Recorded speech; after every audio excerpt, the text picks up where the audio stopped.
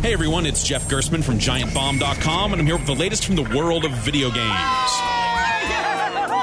Valve, the purveyors of the Steam service for PC and games like Portal and Half-Life, are stepping up their campaign to put their store in your living room this week with the announcement of SteamOS, a gaming-friendly operating system designed for use on dedicated PC hardware. It's a Linux-based setup, so it won't directly run the PC games you're running in Windows today, but it'll be built to stream those games from your Windows machine out to your living room TV. The company also stated that game developers are working to support Valve's OS directly, giving it a library of its own, too.